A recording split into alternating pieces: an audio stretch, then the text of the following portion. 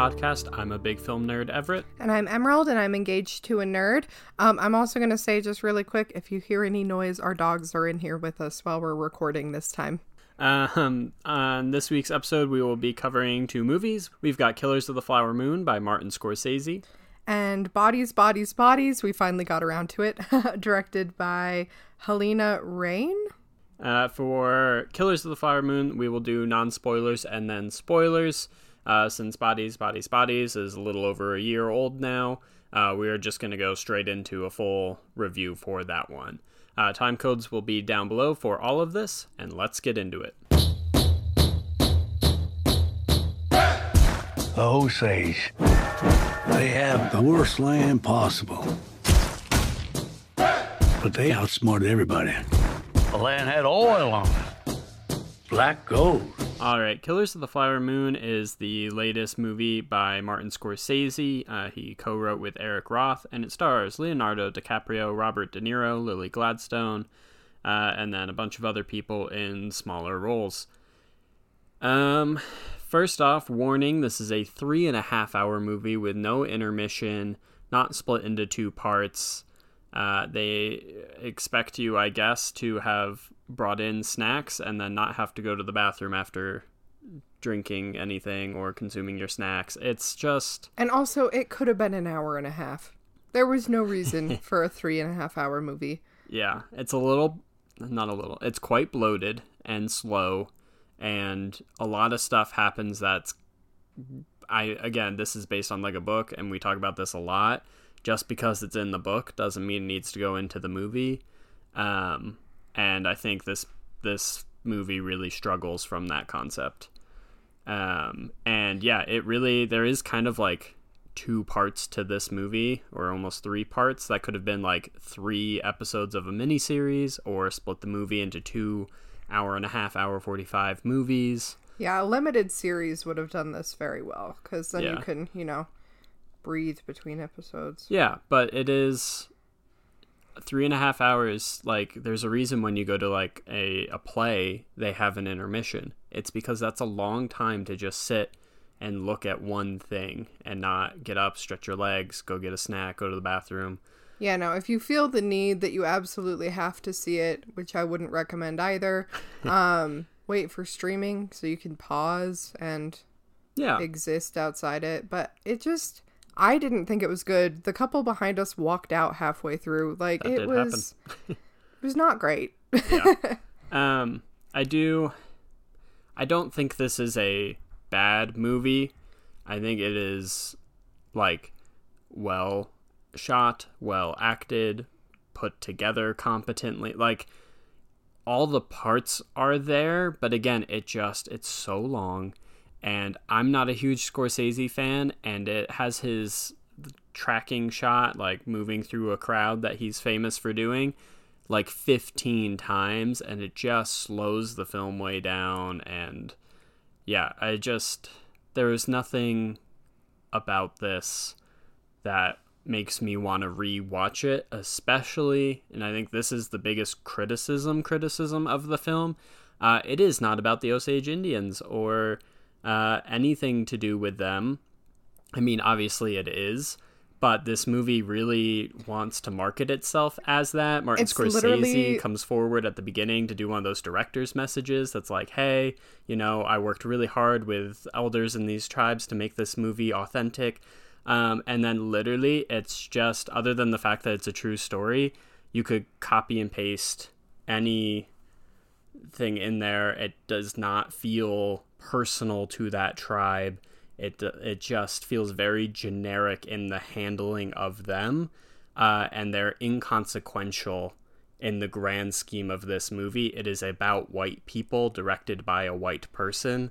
Yeah, that's what I was gonna say. It's literally written by a white man, starring a white man for the white man. It's not like, had it like centered around the wife, it might have been more interesting. Yeah, Lily Gladstone is the best part of this movie. She's really good in it. She's incredible in it. Her character is super interesting and goes through a lot of stuff that's fascinating and I would love to learn more about.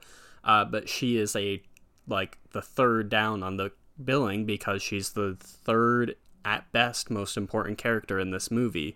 And the top two are the white guys. And yeah, they're not supposed to be heroes or like, white savior type things, but they want you to feel sympathetic towards some of them. And I just don't, because they're not good people. They're not. It was just... And in my opinion also, had this not had the cast list that it did, or the director that it did, no one would ever talk about it. It would come out, it would be swept under the rug, it would never be discussed again. But because Martin Scorsese is such a big director, other people are willing to work with him who are also really, really famous, and so it gets like all this money and spots attention and everything, and it's just, it doesn't deserve it. Yeah, it was a fine movie. Yeah, I really, it's a real middle of the road kind of movie. That's the type of thing that your dad loved and makes you watch as one of your first like R-rated movie type things, and he's like, oh, it's so deep and about all this stuff, but it's just not. And then you go, oh yeah, I remember watching that 5 years ago, I guess, and forget about it otherwise. Yep. But now we will head into some spoilers. Alright, spoilers for Killers of the Flower Moon. Basically, this focuses on Robert De Niro as this cattle magnate type guy in a near or on the Osage Reservation. And his nephew, Leonardo DiCaprio, comes to stay with him. And they are greedy and want all the money and don't believe it should be with the Osage, even though Robert De Niro is constantly fake praising them and pretending to be their friends, even when he's just taking out life insurance policies on them and then trying to get them killed. And Leonardo DiCaprio ends up falling in love with one / getting pushed into the relationship and encouraged by his uncle because they want her oil rights. Because that's where the real money is, and so he, quote-unquote, falls in love with her. They have very little development on that relationship, other than he just says some gross, weird men things, being like, haha, but you love me, and she's like, nope, and then he goes, yep, you do, and then they get married. Yeah, their relationship's not believable. He's a bad parent, and then he just does bad things the entire time. And at the end, it seems like they're trying to like blame other people for all of this, but Leonardo DiCaprio's literally the one who hired all of them to kill his wife's entire family. He's not a good guy, and they want you to be sympathetic towards him. Yeah, and he spends half the movie drunk, and Lily Gladstone constantly has to be like, hey, you're drunk again, like, come on, and he neglects their children and her, and yeah, so basically then they start escalating their plot to get the rights to the oil and everything, and so they start hiring some people to commit some murders, and Leonardo DiCaprio is incompetent / bad at explaining how to do things / doesn't hire the right people or whatever, and all the murders slowly start going more and more awry and more public and more obvious, and they apparently in the end kill around like 30 people over the years, and so yeah, it's going poorly, and then finally, the Osage put some money together and go to the U.S. government in Washington and convince them to finally send the FBI. And the FBI comes and figures it out and puts pressure on Leonardo DiCaprio. And then he becomes the hero and betrays his family and goes to court and testifies. But really, he's not good. So also throughout this, his wife suffers from diabetes, and they get her insulin, and then his uncle tells him to poison her, and so he slowly is poisoning and killing her and making it so that he can inherit her land and stuff. And then when she finally is like willing to forgive him for murdering her entire family, she asks, like, did you poison me? And he says no, and so she walks out, and it's supposed to be like this powerful moment for her, and I'm like, I don't know.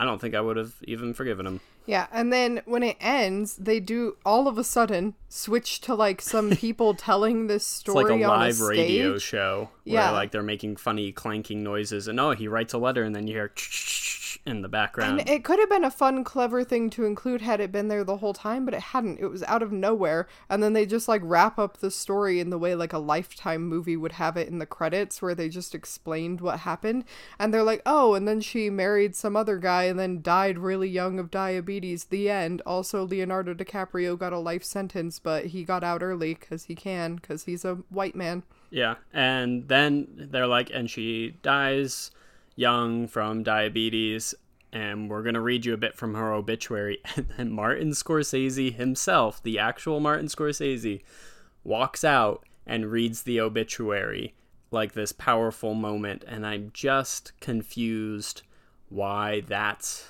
who he picked other than ego. There was almost... Okay, so there's two moments that almost felt like it was like Wes Anderson copying almost. Like there was one where they were talking earlier in the movie and someone's like, and then I asked him this, and then it like switches over to the scene and he like asks him, and it was literally like word for word something Wes Anderson has done in one of his movies.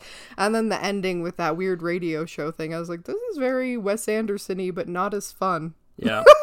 Yeah. And I don't even like Wes Anderson. It just was odd and out of place. Yep. And I would have had Lily Gladstone come out and read her character's obituary, have one of the kids who survived her, then the actors who played them come out and read it, have someone actually connected to these people in the real world come out and read it. Anyone but Martin Scorsese. Honestly, him or DiCaprio would have been the worst possible picks in terms of like optics, I feel, for who should read that obituary at the end.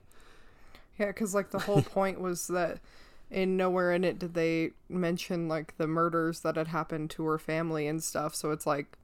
But you're making a whole movie about it for people's entertainment. Yeah. And so and again, there are some good performances. It is directed by a very competent director. It has some interesting moments and ideas, and the story is interesting and worth being told. I just don't think this was the right movie for it. Yeah. I am not a DiCaprio girly. He irks me, and I don't think he's that great of an actor. And he's gross. But there was one scene where he found out his kid died and he was like sobbing, and I thought that was very well acted. But besides that moment and then Lily Gladstone's entire performance, because she is a queen and an icon, it was all fine. Yeah, I was impressed at how well he could keep a frown on his face. There's literally like only 2 scenes in the whole movie where DiCaprio's lips literally aren't like turned down at 90-degree angles. It's pretty impressive. So what would you rate it?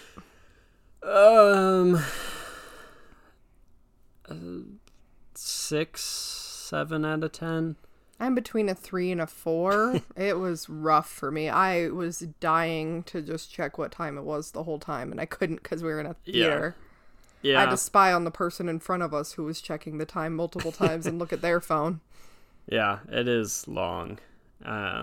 But yeah, like, I don't know. There's nothing other than it being like focused on the wrong subject, and I would not have had Scorsese come out at the end.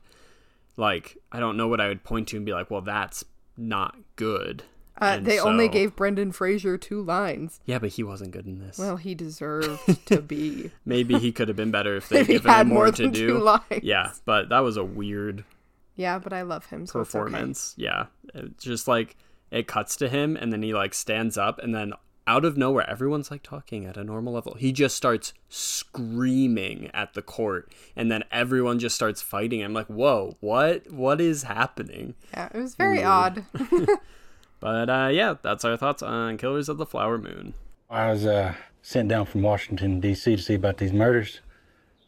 See what about them? See who's doing it.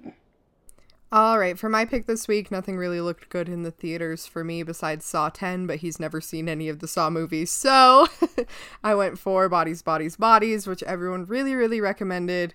It came out a little over a year ago. It's directed by Helena Rain, and it follows Sophie as she is a recovering addict who hasn't seen her friends in a long time, and she's bringing her brand new girlfriend to a hurricane party. Basically, they go to one of her friends' mansions, and they plan on holing up and partying while there's a big hurricane. And everyone's basically just the worst. So they start playing a game, and everyone's drinking, and the one who is sober, Sophie, is trying to kind of distract them from drinking games and move on to a game that she can play. So they decide to play Bodies, Bodies, Bodies, which is basically like a werewolf wink murderer situation where someone is assigned to be the killer and everyone else goes and like hides, and if the killer touches your back, you have to lay down and die and whatever. And then while they're playing this, their friend Pete Davidson gets... Well, we're not doing spoilers and not spoilers. Yeah. Oh. He dies after the game. Because Lee Pace, they think, that's dies. True. So that Lee Pace is pretending to be dead, and they're trying to guess who the killer is. No, because then they go and play the game some more, and that's when he dies. Maybe they go and play it more. I thought that devolved into an argument, and they all stormed off, because like Lee Pace is like, I'm going to bed, and... Yeah, they sent Lee Pace to bed, and whatever, everyone's separate and doing stuff, and then Pete Davidson is at the window with a slashed throat, and they are convinced there's a killer out to get them, and basically the whole time they're trying to figure out which one of them is the killer, and it leads to all these secrets coming out and stuff about them.